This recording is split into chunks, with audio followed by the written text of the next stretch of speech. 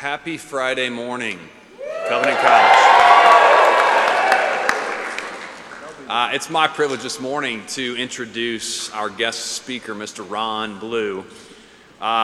In his career, Ron founded a CPA firm that grew to be one of the 50 largest CPA firms in the United States. And they convinced that Christians would better handle their personal finances if they were counseled objectively with the highest technical expertise and from a biblical perspective. He founded a financial planning firm, Ron Blue and Company, now Ron Blue Trust. And that firm grew and now manages over $2 billion in assets for its clients.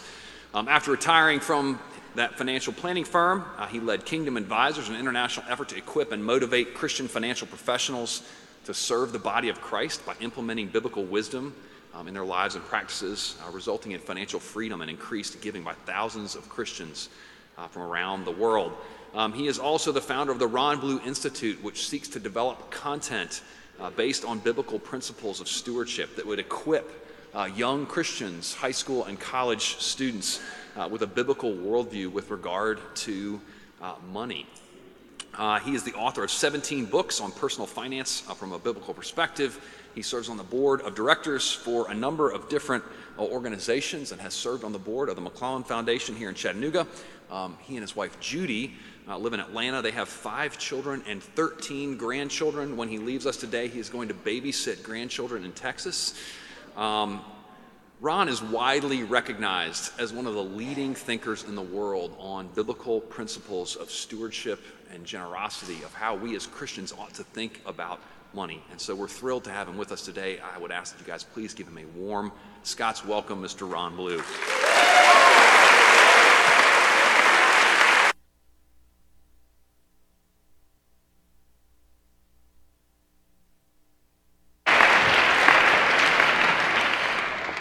Well, with all that applause, why don't we just close in prayer? That way I don't have to disappoint anybody. I'll have to correct Derek on one thing, and that is I've written one book 20 times. Once you write one, you can keep writing the same thing. Just change the cover, change the title. I asked what my job was today, and I was told that I am the principal speaker. So I'm a money guy, and principle and money go together. So I looked up the word principle, and this is what I found, that it's what's left when all the interest is gone.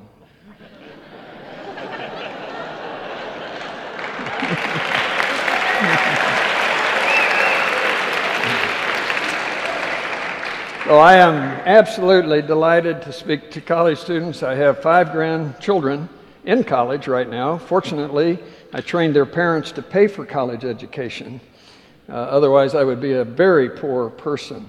I also figured out at one point that I had paid in private school and college 60 years of private school education. And that's why I'm still working at age 75. As I thought about speaking to you today, I thought that this kind of depicts, if you will, money. It's confusing. There's a lot of pieces to it. It's like a puzzle. How do you put it together? And what I'd like to do today is to give you a framework, not on money decisions, but how to think about money, because how you think about money is how you'll act with money. So what I'm trying to do is to get you to think about money in a biblical way. The Bible has more to say about money than any other topic. It has there's 2,350 verses in the Bible dealing with money and money management. 2/3 of Jesus' parables deal with money in one way or another. There's more said about money than heaven and hell combined in prayer and faith. And there's a very good reason for that. And the reason for that is that money is the way that you work out your spirituality. God gives us resources, and we work out our values, our priorities, our spiritual beliefs through our checkbooks. Checkbooks are also what I have found to be a terrific sense of conflict between husbands and wives. So I'm just telling you this before you get married, that when my pastor said it this way, he said, I paid for my son's graduation. I didn't realize he was going to marry into debt. which changed a lot of things. And here's what happens with money, is that we all were raised differently. We have listened to peers differently. We believe certain things. And so every one of us approaches the money conversation uniquely. But the reality is that we approach life uniquely also. And money is just one aspect of that life. But what we would like to say is, at the end of the day, I've put the pieces together and I've created a picture of my life. And that's what I really want to do, is to kind of give you a framework for thinking about money so that you can create that picture. This is, John Steinbeck had written this to somebody named Adlai Stevenson. You probably haven't heard of either one of them. But John Steinbeck was an author. Adlai Stevenson was ambassador to the UN. Twice he ran for president. And this was a piece of a letter that he had written to Adlai Stevenson, and he was bemoaning materialism when he said this, and this was in 1959, so almost 60 years ago. He said, "A strange species we are. We can stand anything God and nature can throw at us, save only plenty. And if I wanted to destroy a nation, I would give it too much, and I would have it on its knees, miserable, greedy, and sick." How many of you have even heard a sermon on greed? I haven't, and I've been around for a while. We don't talk about greed anymore. But greed is and I'm not here to preach on greed, but I will say that greed, which basically says I want something I don't have, is throughout the Bible. And that was written when I was a senior in high school in Lafayette, Indiana, which if I was in Georgia, it would be Lafayette, Georgia. But it really is Lafayette. Okay, it was General Lafayette. It was not General Lafayette. I'm just giving you a little bit of a history lesson there. My kids and I have had a conversation about that. Every time we go home on vacation from Atlanta, we go by Lafayette to get to Lafayette.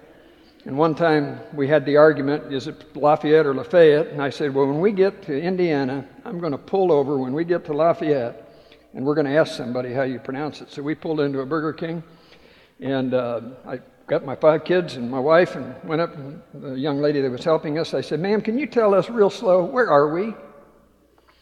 She said, "Okay, Burger King."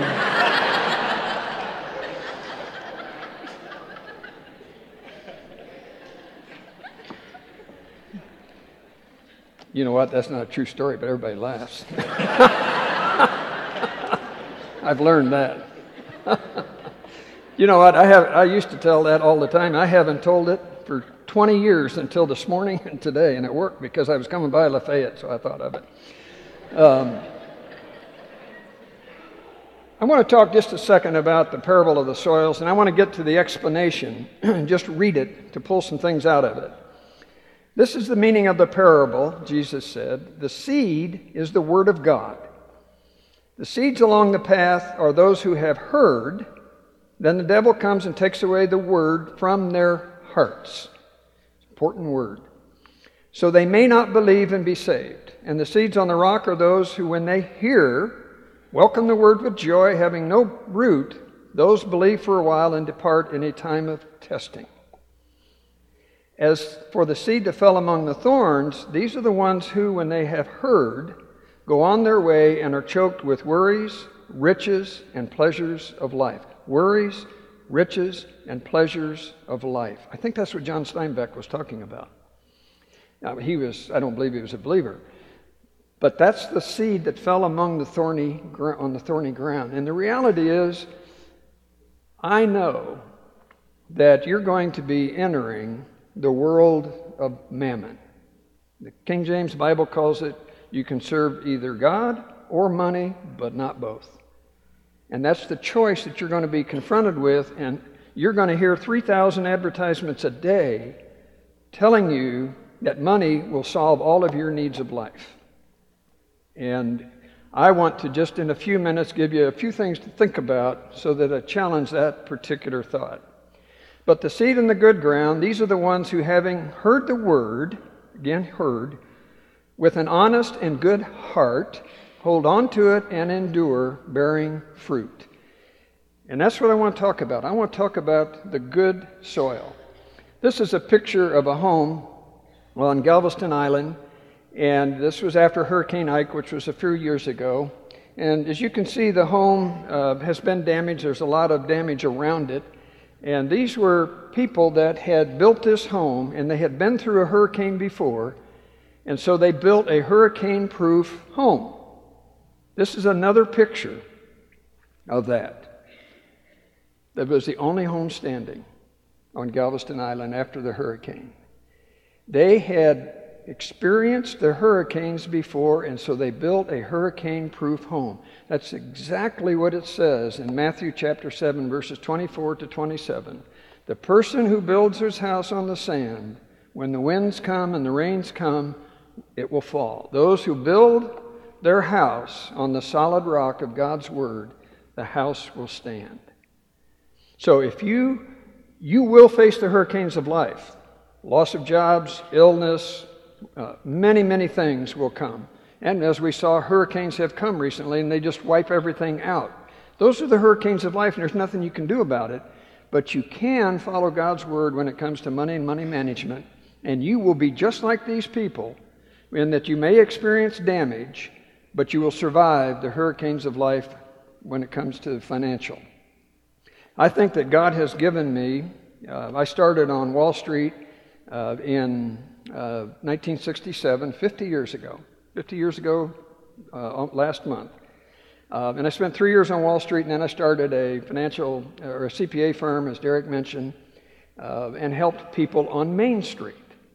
So I went from Wall Street to Main Street, and then I started a financial planning firm, and I counseled thousands and thousands of people. I have written a bunch of books, but I've answered thousands and thousands of questions that have come up. Now, I have the language of Wall Street, but I also have the language of the Bible. And Eugene Peterson, who wrote the Message, said that when he was a theology professor, he had the language of the Bible. Then he became a pastor, and he had the language of the world. He said he realized that his job was to put those two together in a message that people could read and understand in today's language.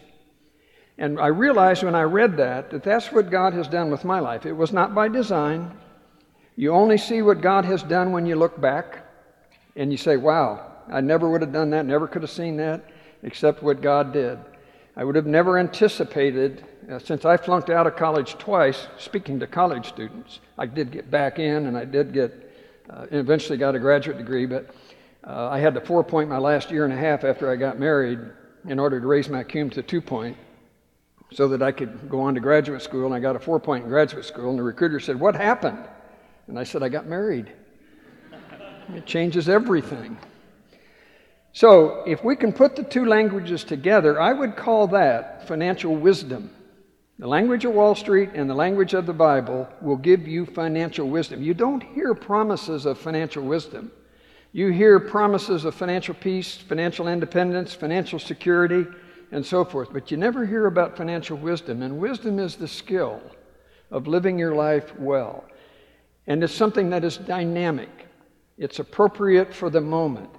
So I'm telling you right now this.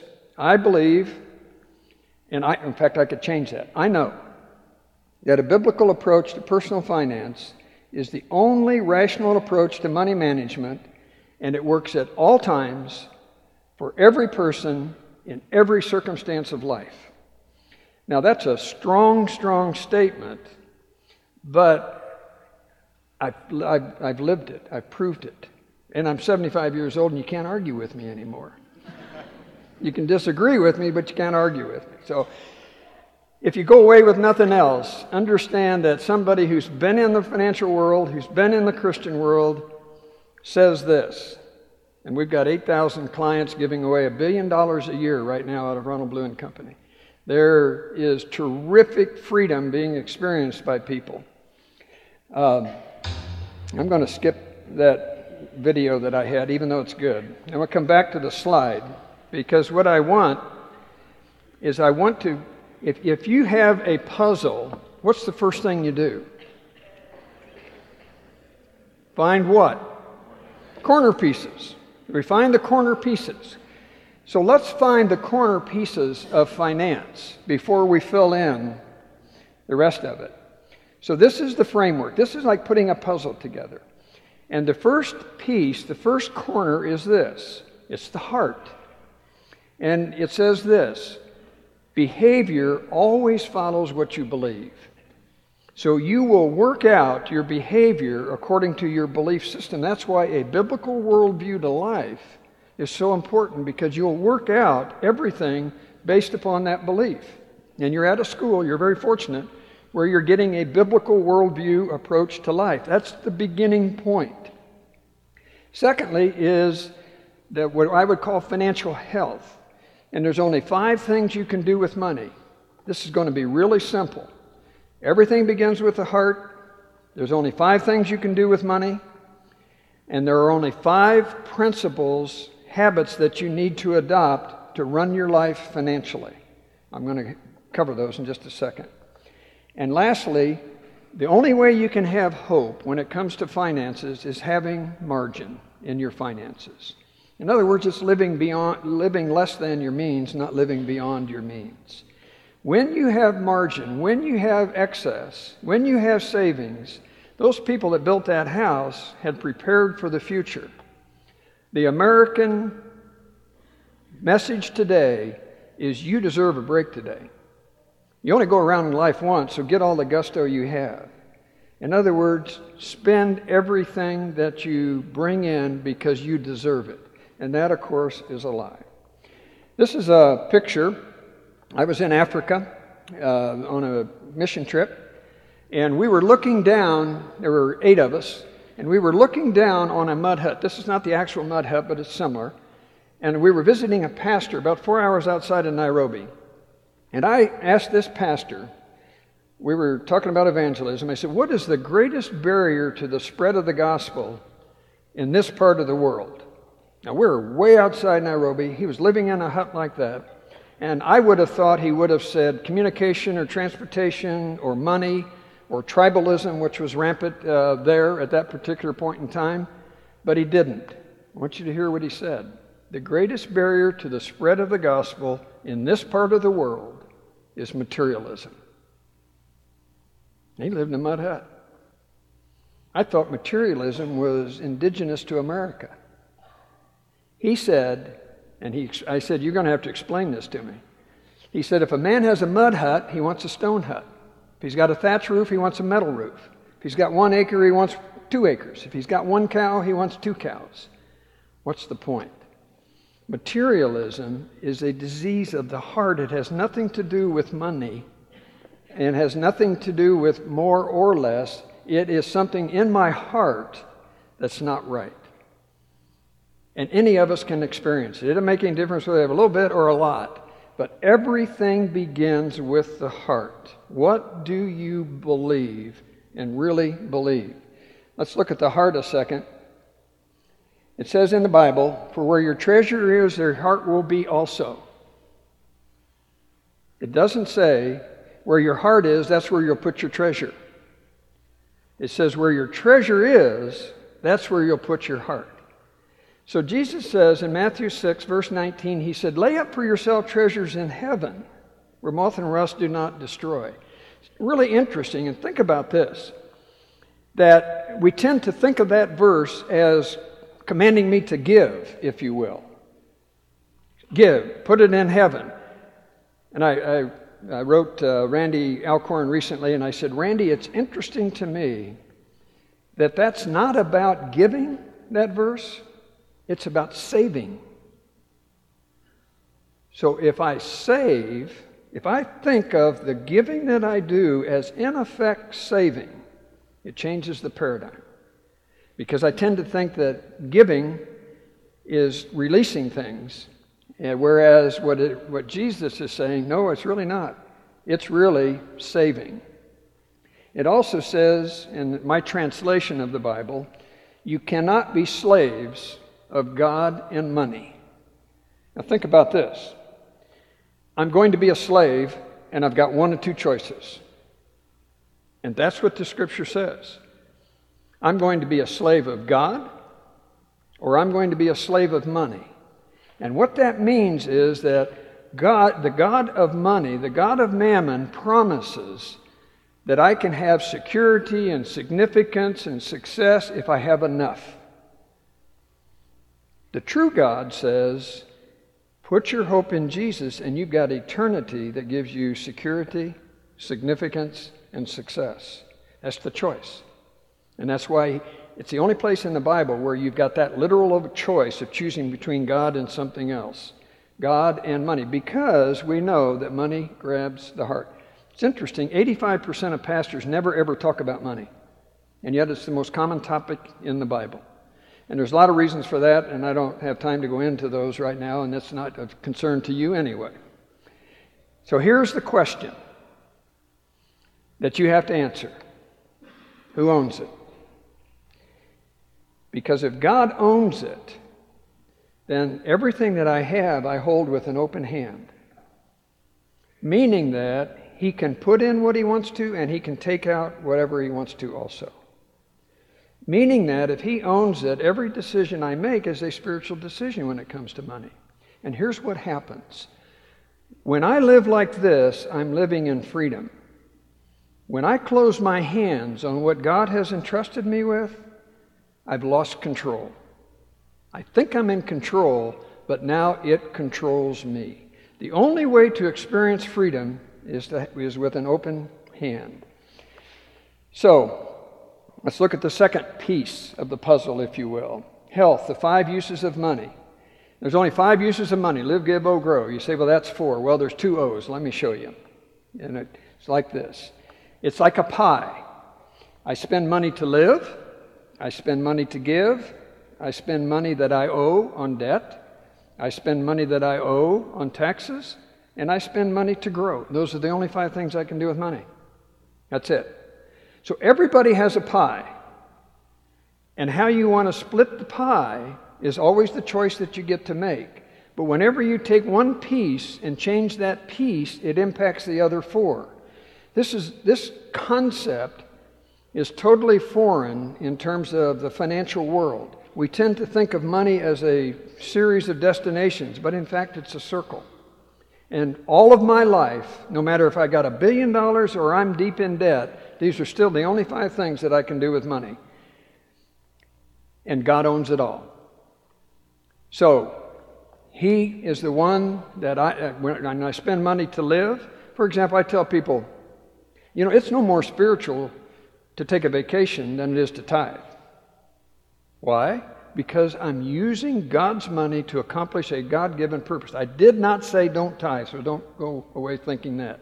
I just said it's no more spiritual to tithe than it is to take a vacation. Because how do I spend my vacation? Building memories. What about sending 5 kids to school and college? I'm using God's money to accomplish God's purpose, which is what your parents and grandparents and so forth are doing. Incidentally, I'll say this also, just so I get it said. You can never borrow your way to prosperity because debt always mortgages the future. And I wrote a whole book on that, so I won't go into it. Let's look at the third piece, habits. There's 5 principles of money management. Number 1, spend less than you earn. Now, I was counseling with an older couple, Clarence and Vida, long time ago now. Clarence, we were talking about their money, and Clarence said, Vida, you're overspending. That's our problem, you're overspending. Vida didn't even hesitate. She said, Clarence, you're under-depositing. She didn't have enough. He was not putting enough into her checking. I had another client who they could never balance her checkbook because I found out that the wife, anytime she needed more money, she just added it to her checkbook. She never deposited any money.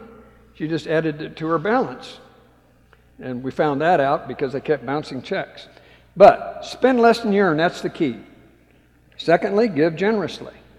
That's how you break the power of money, is giving. Avoid the use of debt because debt always mortgages the future. Plan for financial margin because the hurricanes will come. And set long-term goals so that you trade off the short-term and the long-term. I shared that concept at a congressional hearing. Senator Dodd from Connecticut said, well, it seems to me that that'd work at any income level. I said, you're right, Senator, including the United States government. Think about it. If we lived within our income, didn't borrow, had financial margin, we would be okay. So, those are the habits. Lastly is the process, building the hope, building the financial margin. And if you look at it this way, there's the pie. Spend less than you earn, my life. Give generously. Pay taxes with gratitude, because taxes are symptomatic of income and God is the provider of income. Avoid debt, because debt mortgages the future. And plan for financial margin and set long-term goals. That's it. There's 5 uses of money, and there are 5 principles, and the only way that you have success in your life is to spend less than you earn, avoid the use of debt, pay your taxes with gratitude, give generously, and set aside some for the future. What you do is you alter your habits to add margin, because changing habits to increase margin is the only way to meet long-term goals and align our hearts and hope towards eternity. Now, we call this the margin meter. Some people are struggling. Some people are surviving. Some people are stable. Some people are secure in their finances, and some have surplus. Everybody is someplace on that, what I'll call margin meter. Now, what I gave you was the framework for financial thinking. Every one of those corner pieces have biblical background behind them. And if you want more, we've got a one-page chart, if you will. You can go on this website and download that. ronblueinstitute.com/4H tool. Let me close with this. Here's the challenge. God says, "Thou shalt have no other gods before me." That hasn't changed since Old Testament times. Deuteronomy 5:1. Where your treasure is, there your heart will be also. That's a given. Where your treasure is, there your heart will be. Matthew 6:23. And Jesus is, I love the song that we started with, Jesus is the God of security, which we would like to have. What better security is there than eternal security? I am eternally secure. Money can never buy eternal security. Only Jesus can give security. Money, don't listen to the lie that says money can buy. You cannot accumulate enough to be secure. Secondly, He's the God of significance. You cannot accumulate enough to be significant. Now, I used to fly with somebody on his G4. He was worth billions of dollars. And he told me that people like Bill Gates intimidated him. He was a multi-billionaire. Your significance as a child of God cannot be any greater than that. And Jesus is the God of success. And you have to make the choice. Who are you going to believe? And what's your next step? I hope in 20 minutes, 25 minutes or so, that I've encouraged your heart to think there is an answer to what the world promises, and it's what you're getting right here in a Christian education. It will apply for the rest of your life. Shall I close in prayer? Father, thank you. Thank you for these young men and women that are going into your world to change it, and change it because they're going to carry your principles, your priorities, into their lives, into the world. Father, I pray for them. I pray that you would let this word fall on hearts that hear and act on it, as you've pointed out to us in the parable of the soils. Thank you for the privilege of talking to these that are the future of the world. In Jesus' name, amen. Thank you.